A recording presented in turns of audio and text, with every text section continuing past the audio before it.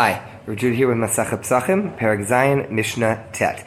Pesach sheyatsa o shenitma yisareif miyad. If the Korban Pesach was accidentally taken out of Jerusalem, where it's not allowed to go, but it was taken out after it was shechted and it's all ready, it's taken outside the city, or if it became tameh, that burning should happen immediately. So if it's Erev Pesach, it's the 14th of Nisan, it's not yet Yantif, and the holiday hasn't yet commenced, and you realize it's tameh, burn it right away.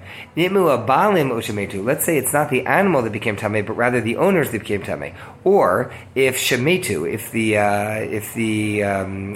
owners who were going to eat it died, so there's now it's not a function of the animal being a problem, but there's no one to eat it. They either can't eat it because they're tameh or they're not alive. To ubar tzuratov yitzaref shishasar. Basically, you let it sit.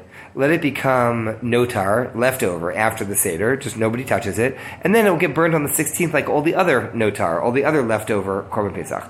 Rav Yochanan ben Broka disagrees and says, Avza yisaref miyad. Even this, the one where the owners died, should be burned immediately. Why? There's no one to eat it.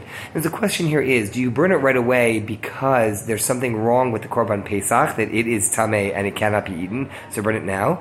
Or no, even when there's nothing wrong with it, but there is something wrong with it. There's no one to eat it.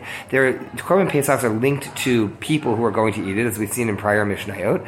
And since there's no one who's going to be able to eat it, it's ipso facto now pasul. It's no good. And therefore it should actually be burned right away, says Rav Yochanan ben Broka.